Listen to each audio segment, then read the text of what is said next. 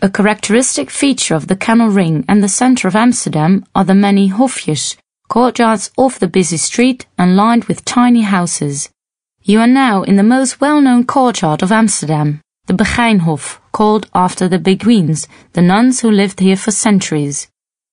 This courtyard also contains one of the few remaining wooden houses in Amsterdam, although in the Middle Ages nearly all the houses in the city were built of wood.